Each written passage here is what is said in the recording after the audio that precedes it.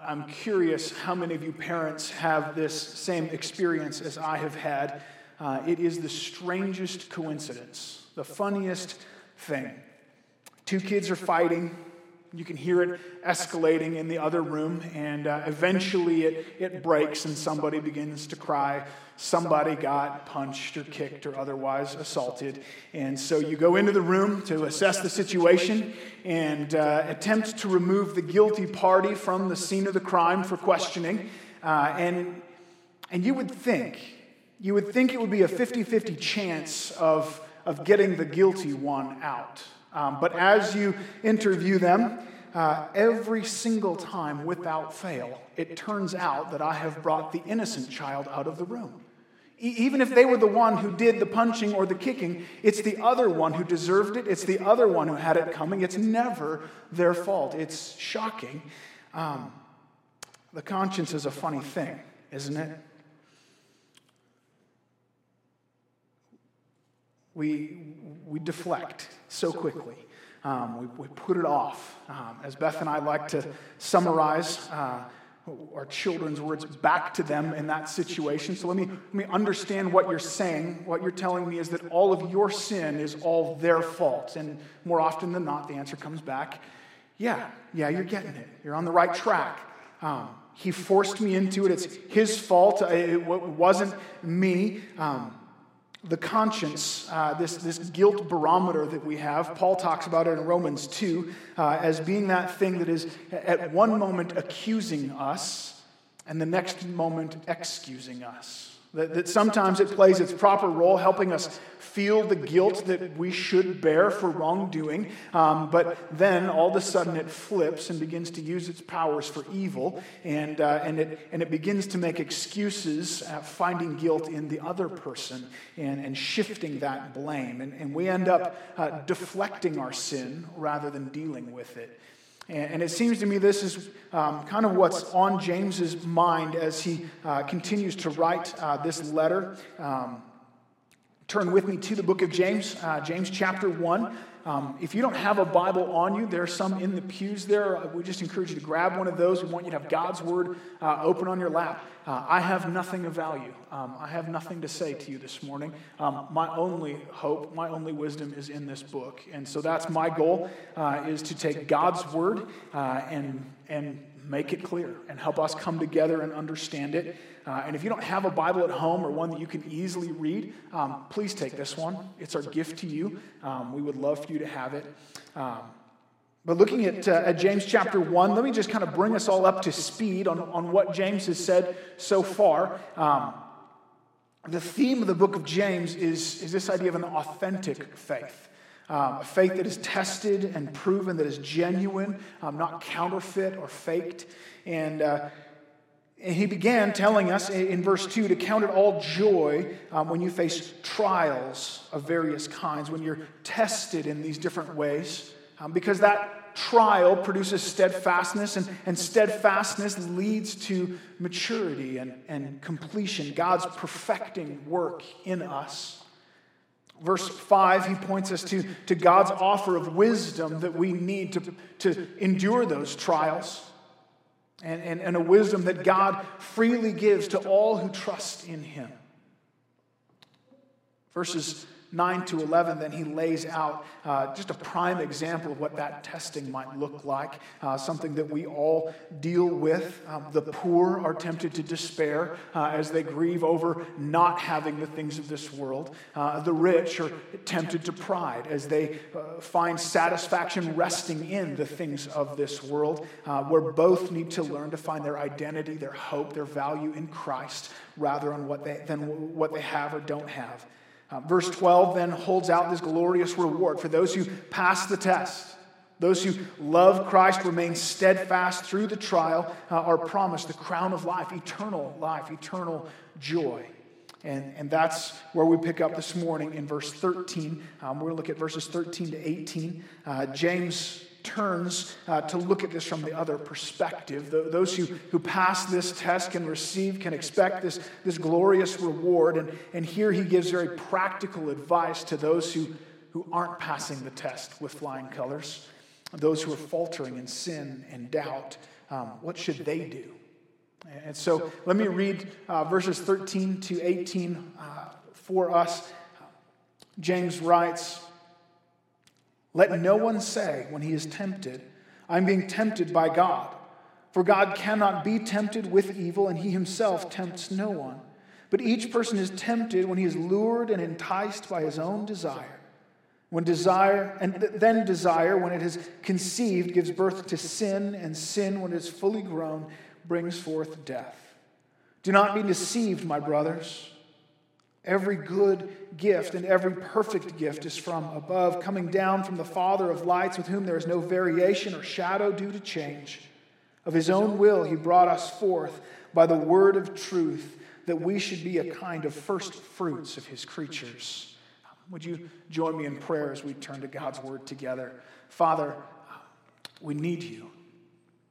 Lord, help us now, even as we see our own consciences now accusing and now even excusing us. God, help us to feel the weight of your truth. Help us to see our own hearts and our need for you.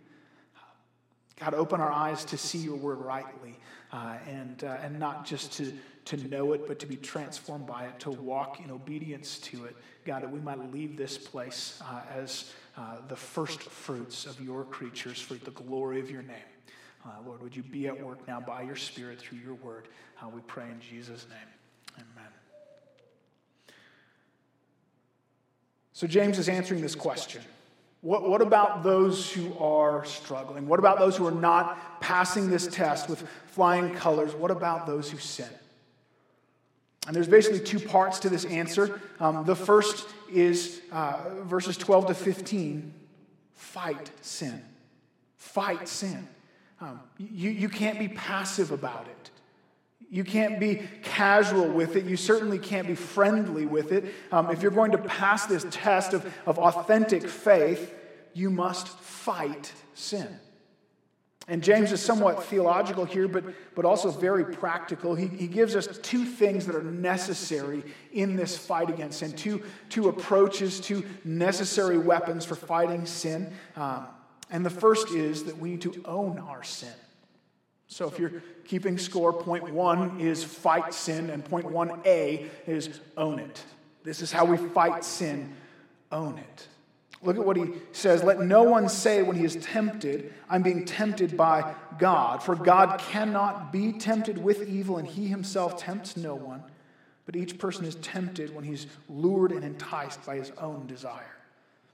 So James is warning about this tendency that we have to excuse ourselves, to pass the buck, that we might find ourselves in one of these tests, under one of these trials, and we might fail and fall into sin. And then rather than fighting against that sin, we're tempted to play the blame game. Sounds familiar. Like every child we've ever tried to discipline. It's not me. It wasn't my fault. It was the other person. It was the circumstance I was in. It was just a bad day. That's just the way I'm wired. It was the full moon, the barometric pressure, whatever. We always have an excuse. And that's from the beginning. Adam and Eve, the very first sin, they ate the fruit of the tree of the knowledge of good and evil, which God had told them they must not eat. And then God shows up in the garden, and he approaches Adam, whom he had left in charge. And what does Adam say? Anyone know where I'm going? The woman. Wasn't me. No, the woman, she did it. She gave me the fruit. I never would have done that, but she picked it, and she gave it to me. It's Eve's fault. But there's actually more to what he says. He doesn't just point at Eve. He immediately slides that guilt back a little further to God himself. It was the woman that you gave me. God, this is your problem that you created. You started this. You put me in this situation. And so my sin, God, this is your fault. Now, we're far more sophisticated and sanctified than Adam. We would never blame God for our sin directly. We're more creative than that. But every excuse we make, based on the situation that we're in, it's shifting the blame off of ourselves, and it inevitably does roll downhill, as we say, and in a roundabout way, we're blaming God. God, you made me like this. God, you put me in this predicament. And so James says, let no one say when he's tempted that I'm being tempted by God. God cannot be tempted with evil, and he himself tempts no one. Now, it's really curious, the wording that James uses here, and I think it helps us get to the bottom of what he means. The word for tempt there that he uses in this passage is perazzo, and it's the same word that he used back in verse 2 and in verse 12 that's translated trial. So it begins with verse 2 saying, count it joy when you face trials, perazzo. Verse 12 then, those who stood the test, perazzo, he will receive the crown of life. But now we're told that God does not test anyone. So it begs this question, what is God's relationship with testing? What is his relationship with these trials and temptations? And so it sounds like something the Lord would do back in verse 2. This is his good work. We should count it joy when we face these trials because it's God working through it to bring us to perfection. That's God doing that. Is God then waiting for some outside force to bring the temptation so that he can work? Is he contingent on that? Is he not sovereign over our circumstances? Has God lost control when difficult things come because those come to us as tests, as trials? Well, Jesus uses this word at the end of the Lord's Prayer he asked, lead us not into perazzo, lead us not into temptation. Assuming that God does have some control here. 1 Corinthians 10:13 says, God is faithful. He will not let you be tempted, same word, beyond what you can bear. And so God at least has restraining power over it. Genesis 22, verse 1 specifically says, God tested Abraham in asking him to offer his son. He put Abraham to the test. Psalm 26, verse 2, David goes so far as asking the Lord, prove me, O Lord, try me, test my heart and my mind. David is asking God to test him. And so I think as we kind of put this all together, it becomes clear there is a way in which God does test. God is over these trials, and there is a way in which he is not. And I think that's why, even though James is using the same word here that most translators translate it differently, verses 2 and 12, it's typically translated trial or test, and verse 13, they translate it tempt, because one word can have multiple meanings in different circumstances, and I think that's what James is doing here. He's using the same word, but he has a clearly different meaning here. God certainly does test. He is sovereign over the difficulties and trials that come into our lives, but God does not tempt. When that trial that is brought to test you, he's sovereign over it, he's doing it, but it becomes a temptation to sin. When it brings about that desire to sin, that's not from God. The trial is from God, and the temptation is from you. That's our thing that we bring in. And so God brings about trials for good purposes, and James says God does not tempt anyone. So verse 14, he goes on to say, but each person is tempted when he is lured and enticed by his own desires. That's on you. And so you can see the flow of James's thought. He brings these trials, but it's your desires that turn them into opportunities to sin. James is saying God will do this. He will bring you into difficult circumstances. We ought to expect it. But that desire to sin, and if you fall into sin, you don't get to say, God, that was your fault. God made me do it. I only sinned because of the trial that God brought me. And know that the first step is that we own it. We recognize this is my own desire that brought about this sin. Proverbs 19:3 warns against this exact thing. Striking verse. When a man's folly brings his way to ruin, his heart rages against the Lord. Isn't that true? Let me read that again. When a man's folly brings his way to ruin, his heart rages against the Lord. It's his folly. It's his sin. It's his bad decisions and poor choices and temptations that have ruined his life, that make it painful and difficult and hard at every turn. And then he shakes his fist at God. God, why did you do this to me? Why did you bring me here? Why is my life so hard? The problem's not God. The problem's our sin. Jesus talks about the human heart this way. Matthew 15:19, for out of the heart come evil thoughts, murder, adultery, sexual immorality, theft, false witness, and slander. That's how Jesus sees the human heart. Jeremiah 17:9, the heart is deceitful above all things and desperately sick. Who can understand it? Romans 3, there's no one righteous, not even one. So the first thing in fighting sin is we've got to own it. We've got to recognize this desire in ourselves, this corruption in us. My biggest enemy is me. And you'll notice James says nothing about Satan here, who is the tempter. He doesn't want to give us another opportunity to say, oh, it wasn't God, it was Satan. No, let's leave him out of this for the moment. Satan has nothing without your sinful desires. So the biggest problem in my marriage is me. The biggest problem in my fight against lust is me.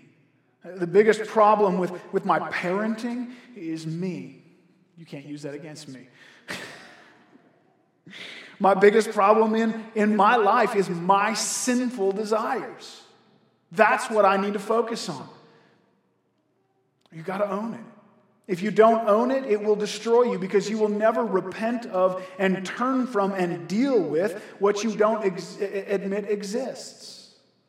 The problem is our own sinful desires. And so we need to fight that sin by owning it, recognizing that it's in us. But then we fight against sin by understanding it. This be point 1b. Understand it.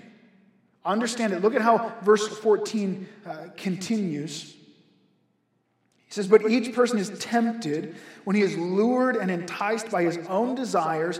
Then desire, when it is conceived, gives birth to sin. And sin, when it's fully grown, brings forth death.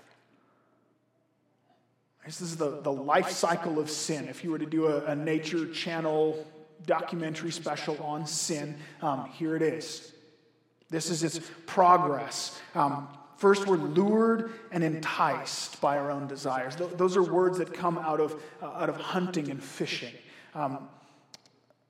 The prey is lured in. It's enticed. It's promised something delicious. It's something beautiful sparkled in front of it, and it believes that it's pursuing something good until all of a sudden the hook is set or the trap snaps closed, and you're caught. That's the danger of our sinful desires. They lure us. They entice us, and they seduce us and enchant us. But the reality that we often miss, that we forget, is what Peter says in 1 Peter 2:11. Beloved, I urge you as sojourners and exiles to abstain from the passions of this flesh, which war against your soul. In your fight against sin, you have got to understand that the desires in your flesh, the very things that you love and want, are warring against you. That's dangerous. That's terrifying. My own heart is against me.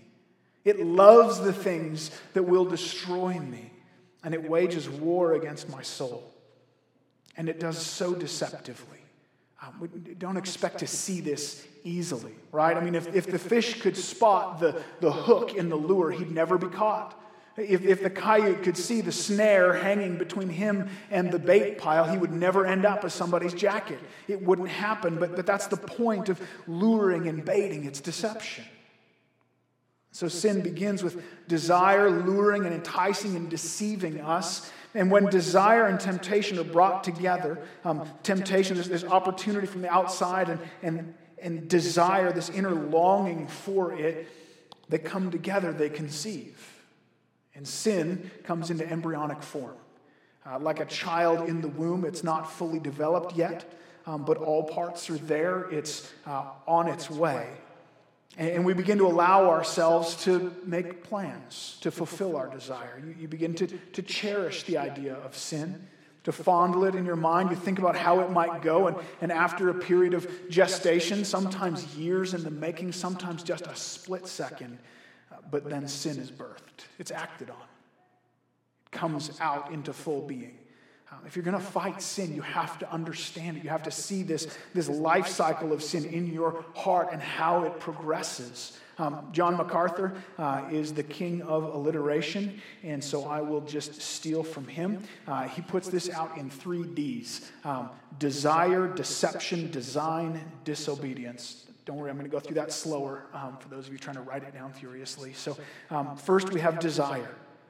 It's sin dwelling in us that makes us vulnerable, and that then comes deception. We believe that it's good. We let the look linger. We flirt with the idea of getting even, of giving them a piece of my mind. We begin to justify it in our minds and allow ourselves to think longingly after sin. Then comes design. We plan and begin to think about how we would carry it out. We look for opportunities and make space for sin. No sin ever comes about without some amount of planning in our own hearts. And once we have desired and been deceived and designed a plan, then we disobey. We walk into it. It happens. But listen, this is not an unstoppable train.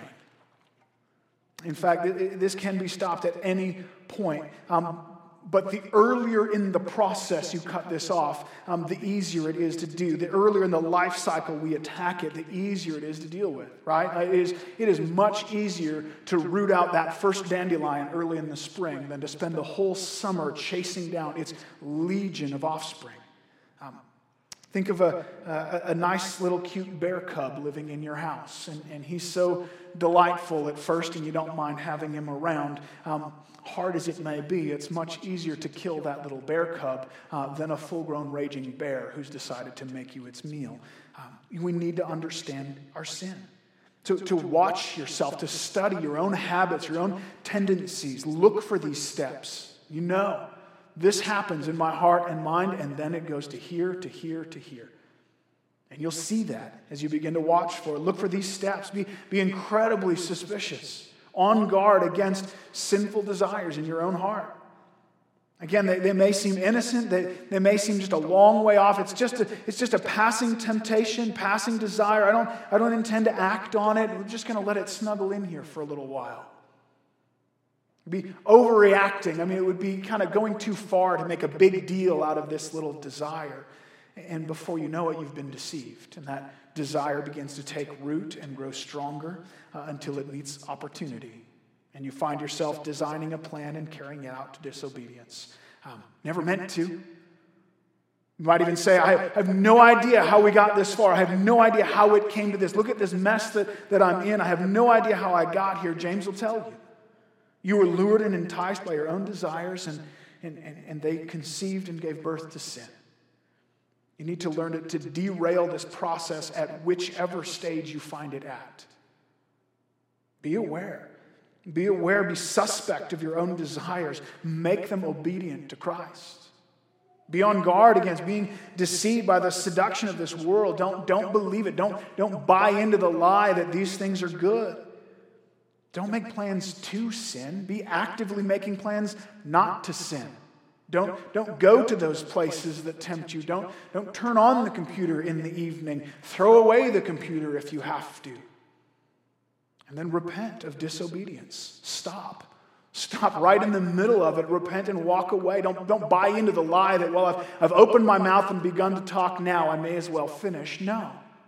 Shut your mouth and walk away. Stop in the middle. Repent. And then he gives us one side of our motivation to do that. Why should we fight against sin? Why should we be so diligent and harsh against these desires in us and this deception that grows? Because sin, when it's fully grown, brings death. Allowed to grow and mature, if it takes root, it completes its work and it produces death. And so in many ways, we have the opposite of what he said in verses 2 and 3. Passing the test produces steadfastness, and steadfastness, as it grows, it produces maturity and completion in us, perfection, lacking in nothing. But failing the test produces sin. And sin, when it is fully grown, produces death, emptiness, complete and utter loss. This is the fight against sin. It's so necessary. Because the fallout of sin is death. Romans 6:23, the wages of sin is death. It brings destruction, chaos, pain, suffering into our lives. It leads to physical death. But more than that, underneath all of that is spiritual death. It's death to our relationship with God. It's eternal death as we find ourselves under God's righteous judgment for our sin. It looks so good on the outside. It offers this temporary relief that offers immediate satisfaction. Proverbs 14:12, there's a way that seems right to a man, and in the end its way is death. So we need to fight sin. But that's only half the battle. The fact that sin produces death is only one side of our motivation. And so we need to fight against sin by owning it and by understanding it. And we need to step up and do battle here. But then we also need to feast on the Savior. We are lured and enticed by our desire for sin. And it's one thing to fight against those desires, to say, I got to do better. I need to keep from engaging in sin because it's bad. It's not good for me, and I see the damage that it causes. But that's not enough. Behavioral science tells us that you have a limited amount of self-control. It's a limited resource. You can only say no to yourself for so long until you get exhausted. I often tell guys who are fighting with lust or addiction that it's like trying to dig a hole in the beach down by the water in the sand. And you can spend all your time trying to move the sand out and hold the sand back and keep it at bay, but you will exhaust yourself. What you need to do is fill that hole with something. Feed those desires with what will actually satisfy. And so let's look at verses 16 to 18. Here's where James lays this out. Do not be deceived, my beloved brothers. Every good gift and every perfect gift is from above, coming down from the Father of lights, with whom there is no variation or shadow due to change. Of his own will he brought us forth by the word of truth, that we should be a kind of first fruits of his creatures. Don't just fight against sin, but feast on the Savior. Run from sin and to God. Verse 16 has two purposes in it. It verifies, again, that God does not tempt people to sin because God is the giver of good gifts. Even in bringing trials and tests, he brings them for good purposes in our lives. But it also contrasts God against sin. Our deceitful desires lure us and entice us, and it's a trap. It's a bait and switch. It looks good, it promises life, and then it brings death. So don't be deceived. He says, don't fall for it. Don't buy into that. Sin will not give you those good and perfect gifts. Good and perfect gifts come from God. He's the giver of what we so long for and desire. If you're looking for joy and wholeness and life, don't be deceived by the offer of sin. It's found in God, the Father of lights, who does not change, who does not promise and then fail to deliver, who never baits and switches. It speaks of God's perfect goodness. 1 John 1:5 uses similar language. God is light. In him there is no darkness at all. The language here of God having no shadow of change. He's using astrological terms here. And it's I think his reference is the sun and the moon, the planets. They all go through their cycles of sometimes closer, sometimes further, sometimes brighter, sometimes dimmer. We have partial eclipses and total eclipses, not with God. God is faithful. He is more dependable and trustworthy than the sun in the sky. He is good all the time. And so don't be deceived by this supposed goodness of sin, the lie that it holds out, though it looks so tempting. Look to the goodness of God. And don't just say no to your desires. Turn your desires to where they'll be satisfied. Psalm 37:4 says, delight yourself in the Lord, and he will give you the desires of your heart. What a glorious promise. He will not deceive you. He is what our hearts truly need. He promises all good things, and he delivers on that promise. So we fight against sin by feasting on him, refocusing on what is truly good and what truly satisfies, because that's what we were created for. That's how we were designed. God made us. He designed us to find our joy and our life in him. And so it's like putting gasoline into a diesel engine. It's not going to work. You're going to blow the thing up. We weren't created to run on sin. We were created to thrive on a relationship with God. And as long as you're neglecting God, as long as you're holding God at arm's length, you're not going to have true life. You're not going to have the fullness of life and joy that he offers. You're not experiencing life as you were created to. You're pouring more gasoline into that diesel engine, and it won't work. And yet that's where we all once lived, right? That's our story. We've all been there. When Adam sinned in the Garden of Eden, all of humanity fell into that pit. Every one of us. Sin, like a genetic disease, trickled down through the generations. And any one of us that can say, yes, I have Adam as a great-great-granddaddy, hint, that's all of us, say, I inherited that sinful nature.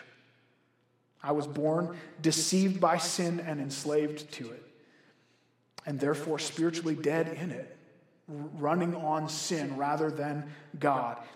And Jesus came to rescue us from that, to ransom us out from this slavery to it, to give us a new life, a spiritual life. Verse 18, of his own will he brought us forth by the word of truth, that we should be a kind of first fruits of all his creatures. This is what God does in the hearts of those whom he saves. By his own will, he brought us forth. This is God's doing.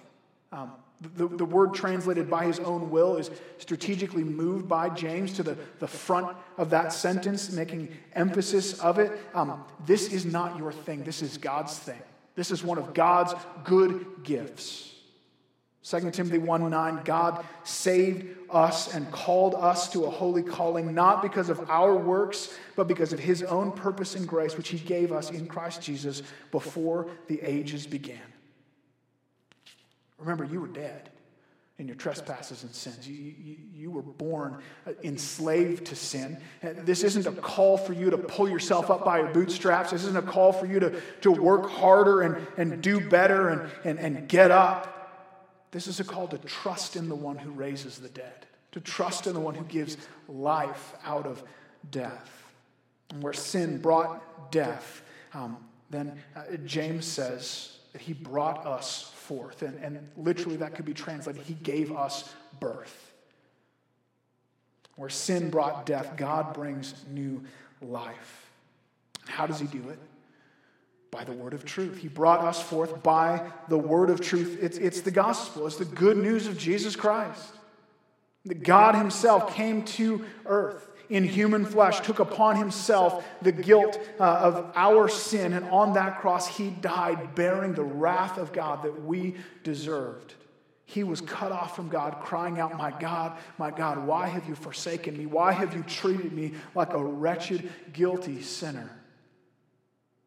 So that we might stand reconciled to God, so that we might call him Father, that we would be adopted into his family, that we might be treated as if we had never sinned at all, because Christ paid the penalty.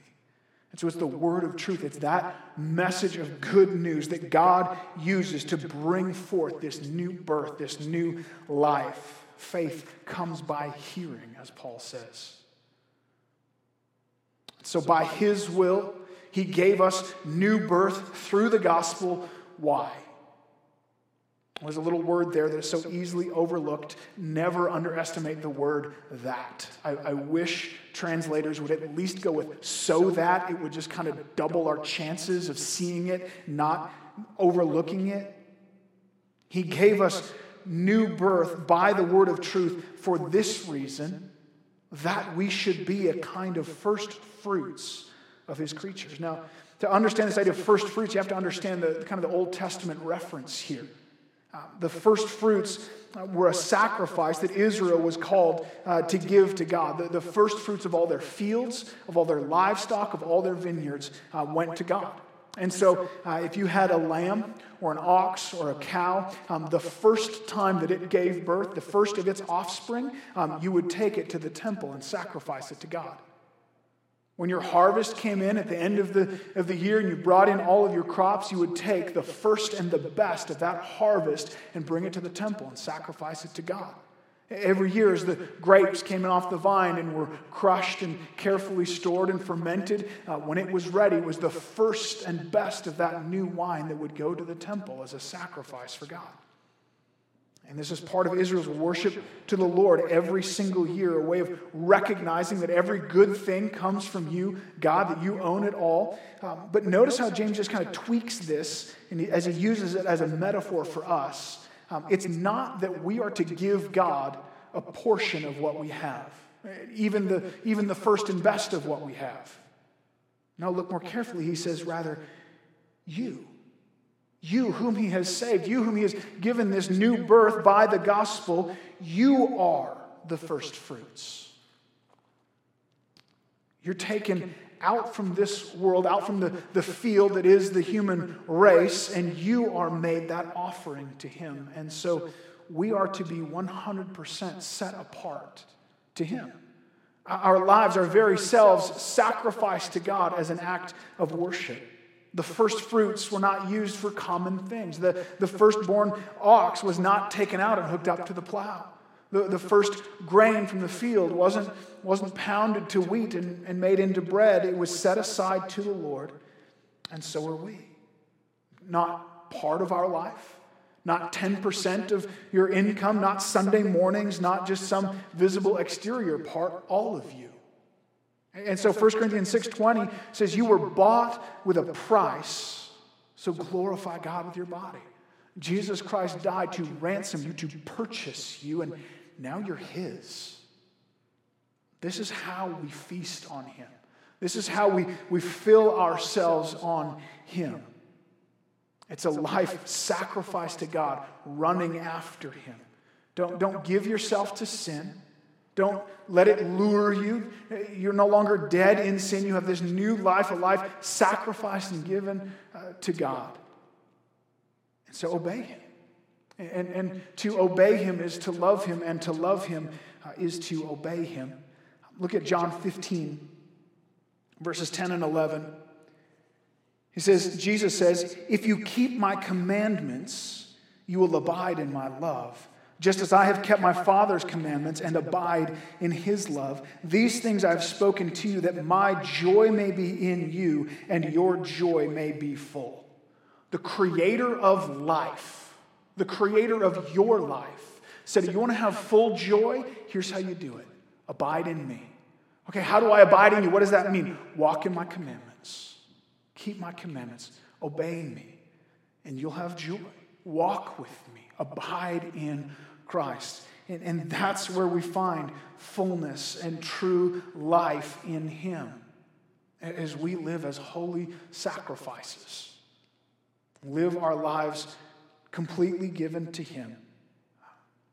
Don't be deceived, church. Don't put your sin off. Don't push it aside as if it doesn't matter, as if it's not your fault, it's yours. Own it. Understand it. See this battle at work and fight against it, but don't just be fighting the negative battle. Feast on God. Set your heart on him. Walk in obedience to him. Delight yourself in him. He is what our souls need. He is the one who gives us the joy and life and hope that we so desperately desire and need. Would you pray with me?